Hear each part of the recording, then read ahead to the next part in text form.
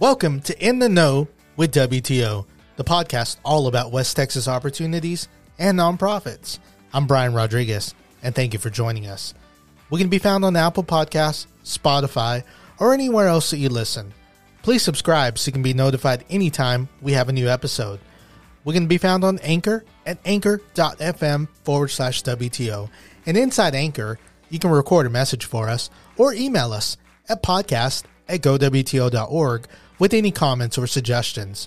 You can also go to our website, and on the left-hand side, click on In the Know with WTO, the podcast, and you can see a list of all previous episodes and a list of all future episodes coming up. Finally, follow us on social media by searching for West Texas Opportunities. We can be found on Facebook, Instagram, and Twitter. And on today's episode, I have Brooke Adcock with me. She is our Head Start and Early Head Start Director. Thank you for coming in, Brooke. Thank you for having me. Glad to have you. I know it's a little bit outside your comfort zone to come in and talk into a microphone, but yeah, I think it's going to be very beneficial for our listeners to learn a little bit more about you. Can you tell me a little bit about yourself, please? Okay, well, I was raised here in La Mesa, grew up here, and other than the 4 years that I went to college, have been here ever since. Came back after college, married a local guy. We have 3 kids. 2 are grown. My daughter is 25, and she teaches at Lubbock Cooper in Lubbock. And then my middle son is 22, and he is a college student and getting ready to graduate fairly soon. And then we have a freshman in high school, so we're still doing all the high school stuff now, starting over with that.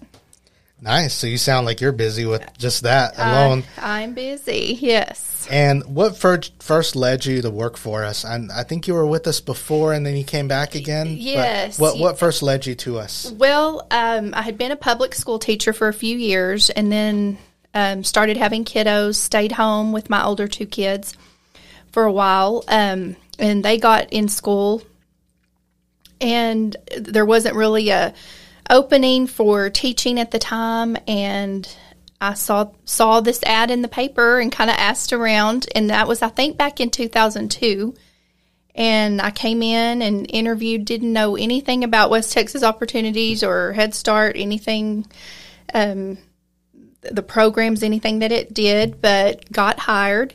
And I did that I believe that was just for a year. I worked here and did some family services and health and coordinator in those areas, and learned a lot about the program, loved the people, a lot of whom are still here.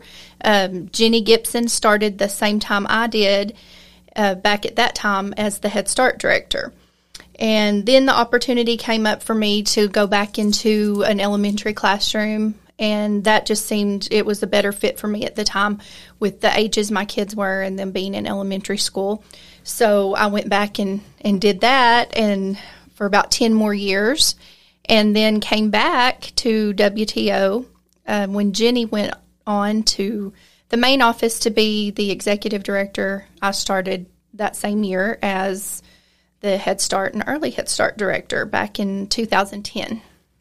Great. And you're currently as a Head Start director, what does your typical day look like with I know it's crazy with all of our sites plus the pandemic and everything else involved. But that has been a definite learning curve since last March.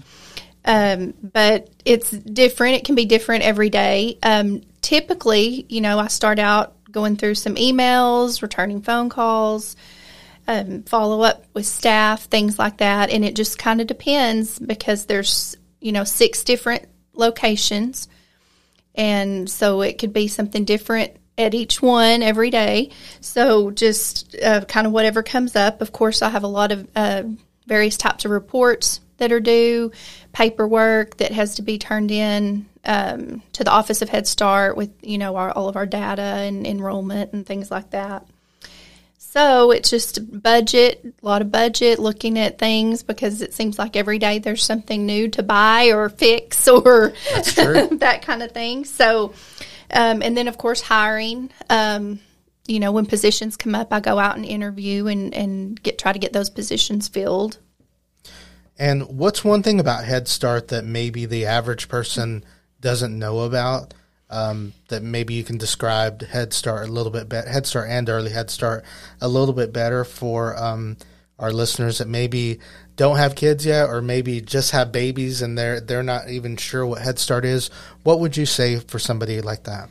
Okay, well, it's more than daycare or school. We encompass the entire family with family services. The kiddos, we make sure they have dental exams, physicals. If there's follow-up needed there, we have case managers that ensure that they get appointments set up, get to those appointments, things like that. So we do parent meetings with all kinds of topics, from budgeting to child care, health, nutrition, things like that, to really help young parents, especially. With our Early Head Start, we have a lot of teen moms, and so we do a lot of parenting things with them, helping them learn how to be parents. And so I think it's a family program that they definitely realize the difference. I think once the kiddos get in public school, we are really involve all aspects of the child and their family. And also, I think a lot of people don't have an understanding of what Early Head Start is in our locations. And we can take kiddos starting at six weeks of age. And it's definitely more than a daycare, as we have curriculum for those kids. We do assessments with them and have data on how they're developing along the way. So makes a very big difference and definitely gives them that head start. It's a good point. I know Maria Elena came in on a previous episode and talked about introducing new foods to the kids. Yes. She gave an example about kiwis that it's a lot of trouble peeling those kiwis, but the kids get to try them, and then they go to the grocery store and they're telling their parents, "Hey, I learned this at Head Start." So there's a lot of lot of things. That's been amazing to me. And the family style eating, of course, we've had to change a lot with COVID this year. We've been a little limited on some of the things we can do with that, but we'll get back to that. But the family style eating and just watching, 2-year-olds pour milk out of the pitcher into their cup and serve and then try all the foods. I go in the classrooms and do observations and walkthroughs, and I see them eating all kinds of things. And I think especially with my youngest, he is so picky and eats hardly anything. Yeah. And I just think it would have been great for him to have been in Head Start. And actually, I think if they're introduced and kind of in that way, when they're young, they develop a better palate. That's a good point. And I told Maria Elena about my son that he won't try new things at home, but then he tries them at school, and he's like, "This is the amazing thing ever. I tried this and I love it." It's just different. I think it's just a different atmosphere and and having it there. And and they see the other kids eating it or trying it, and it just makes a difference. That's true. And then it not being a daycare is a good point, because there's so much more that y'all do with them. We had Denitris Jenkins in on a previous episode where she talked about those new vision screeners that we purchased last year that help out with doing vision screenings. Yes, amazing. And hearing screeners. Yes. So there's so much more that doesn't happen at a typical daycare. Right. So, we catch a lot of things early on that, can be corrected much earlier. That would help, with learning in school as they go on to kindergarten, pre-K, kindergarten, that kind of thing. That's great. And I know you've been with us a little over almost 10 years, maybe a little over 10 years, but what's something you wish you would have known before you came to work for us? And I know you worked for us before that, but what's something you wish you would have known about working for us beforehand? Well, I always think it is, one of the best kept secrets, really. I just think, I know I didn't have any idea of all the programs that WTO provides. I was familiar with Head Start, and of course, that's where most of my knowledge is, but just, weatherization and the CSBG and tracks, all of those kind of things, the transportation program, just so many different aspects that we can help families That's true. In so many different areas. And we've tried to do that more with Head Start by having our case managers more familiar with all of the other programs and get those families over to WTO for those services if they need them. That's true. You never really know about these programs until I had you're no here. idea what all it involved, and still learning. It's always a new day, new year, just learning different things that come our way. And that's one of the reasons why we started this podcast, is to kind of get the word out about what all we do besides just Head Start, or besides transportation, and besides bill payment that some people know us for. Yes. So I think it's great to kind of, so everybody sees what we're all about. And another question I have for you is our mission statement. I always bring this up on every single episode. Every nonprofit has a mission statement that they try to build their programs around. And our mission statement, again, is to ease the limitations of poverty by investing in families to improve their quality of life. And I've gotten everybody else's opinion from all of your management team about how their position aligns with Head Start. With our mission statement. So for you, how do you feel that your position as a Head Start director kind of aligns with this mission to help ease the limitations of poverty?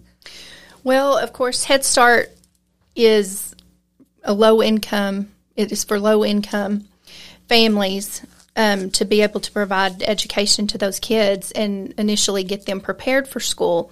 We do have some over income, and so we serve a variety of different families. But I just think with Head Start, trying to ease those limitations and give people a step up, we do that by being able to provide help for their kiddos, education, childcare, all of those aspects we talked about earlier that we do with those families. But it makes a big difference because this gives, this is in hopes that their parents are going to find employment, be able to work while their kiddos are safe and engaged with Head Start or Early Head Start, and also,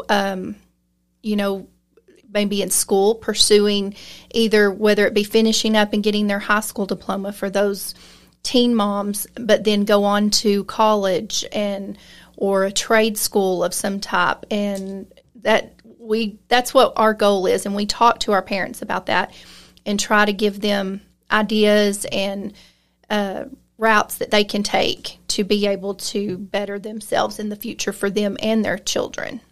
That's great. And I know you said you hire quite a few open positions whenever teachers leave, or center directors or case managers or whatever position is involved. But with that being said, what advice would you give somebody? And I know you kind of hit it a few minutes ago with teen parents and trying to get them to go to college or finish up their high school degree or high school diploma. What advice would you give somebody who's just entering the workforce? Well, we've seen lots of changes in the last, 20 years, 25 years being in the workforce.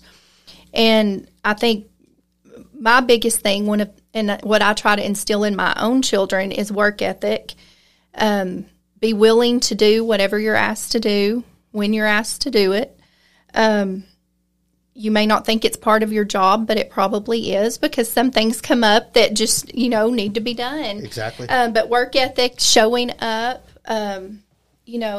day in and day out, on time, things like that I think, sometimes we're getting away from that. That's true. People don't take that to heart as much and put as much responsibility on themselves for, what they're contributing to the workplace.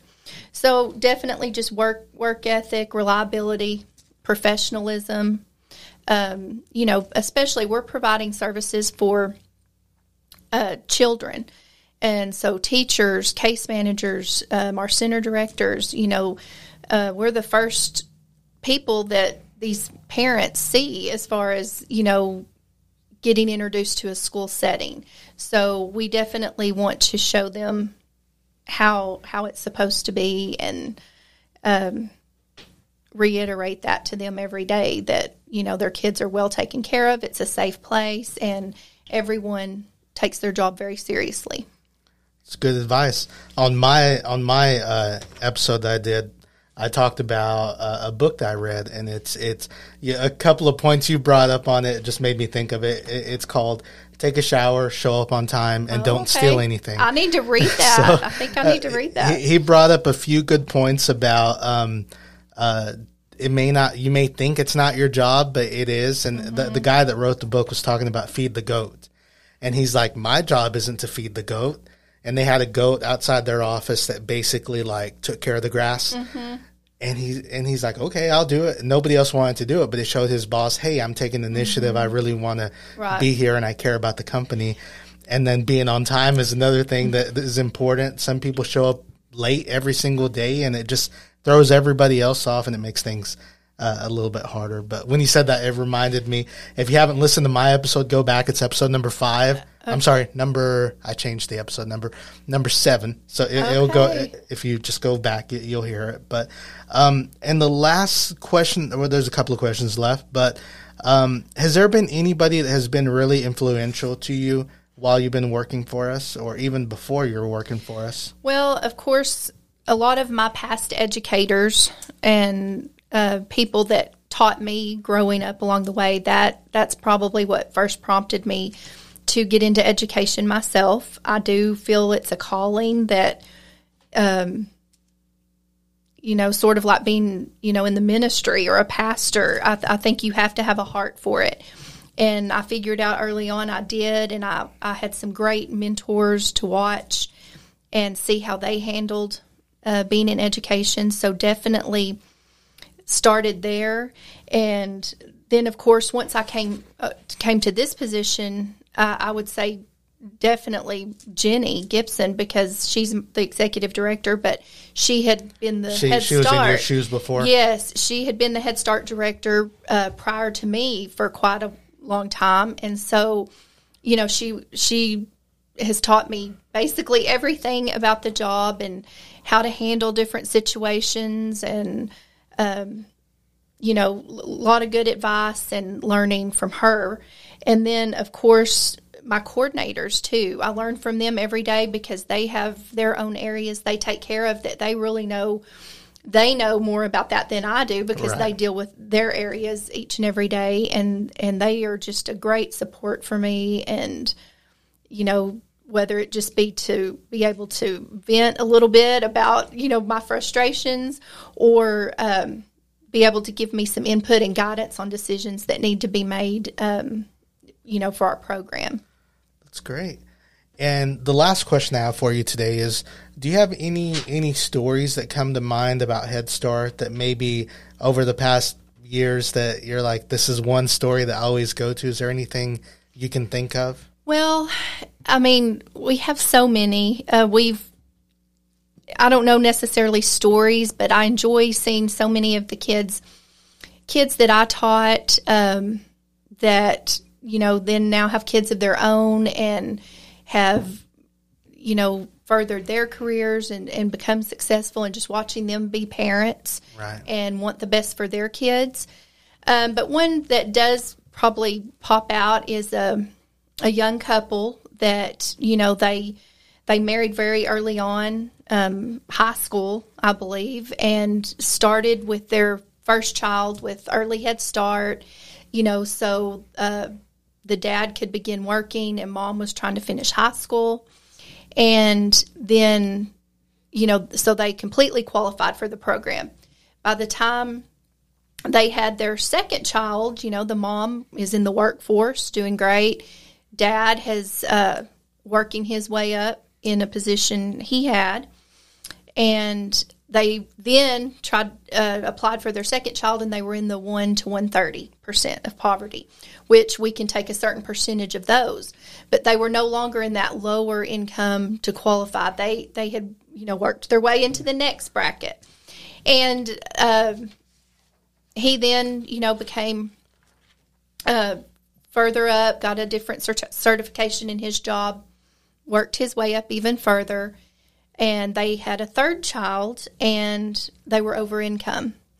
And, you know, by this time they've got elementary kids and the new baby, and mom's working at a good job, dad. And that's really our goal of Head Start. And that's what we did with them with Early Head Start. We gave them that Head Start, that leg up to be able to finish their education and get into good jobs and be a good part of the community. And they started out totally qualifying with no jobs, teen parents, that kind of thing, and worked their way up to now they're over income because of their success. And so that's what it is about for me, is just seeing them improve that quality of life. That's great. Great to hear. And I agree. It's in this type of environment, the agency where we work for, all the different programs, it's amazing to see those families make better and ultimately some of them come back and start working for us, which is even we have quite a lot, yes. And that makes me happy too, because they're very invested. They know about us and they care. Yes. Well, thank you for coming in. I know, like I said in the beginning, it was a little bit outside your comfort zone, but I think a lot of our families and parents and employees and all that have learned a lot from you. So thank you for coming in. Thank you for having me. I really appreciate it. You're welcome. And until next time, I'm just going to remind everybody, new episodes come out every single Friday, 8 o'clock in the morning. So just be on the lookout for those. If you subscribe, they're going to show up on your phone automatically at 8 o'clock in the morning. Otherwise, go to our website. You can find all the episodes there, and you can pick and choose which ones you want to listen to. Until next time, again, have a great day, and we'll see you next week.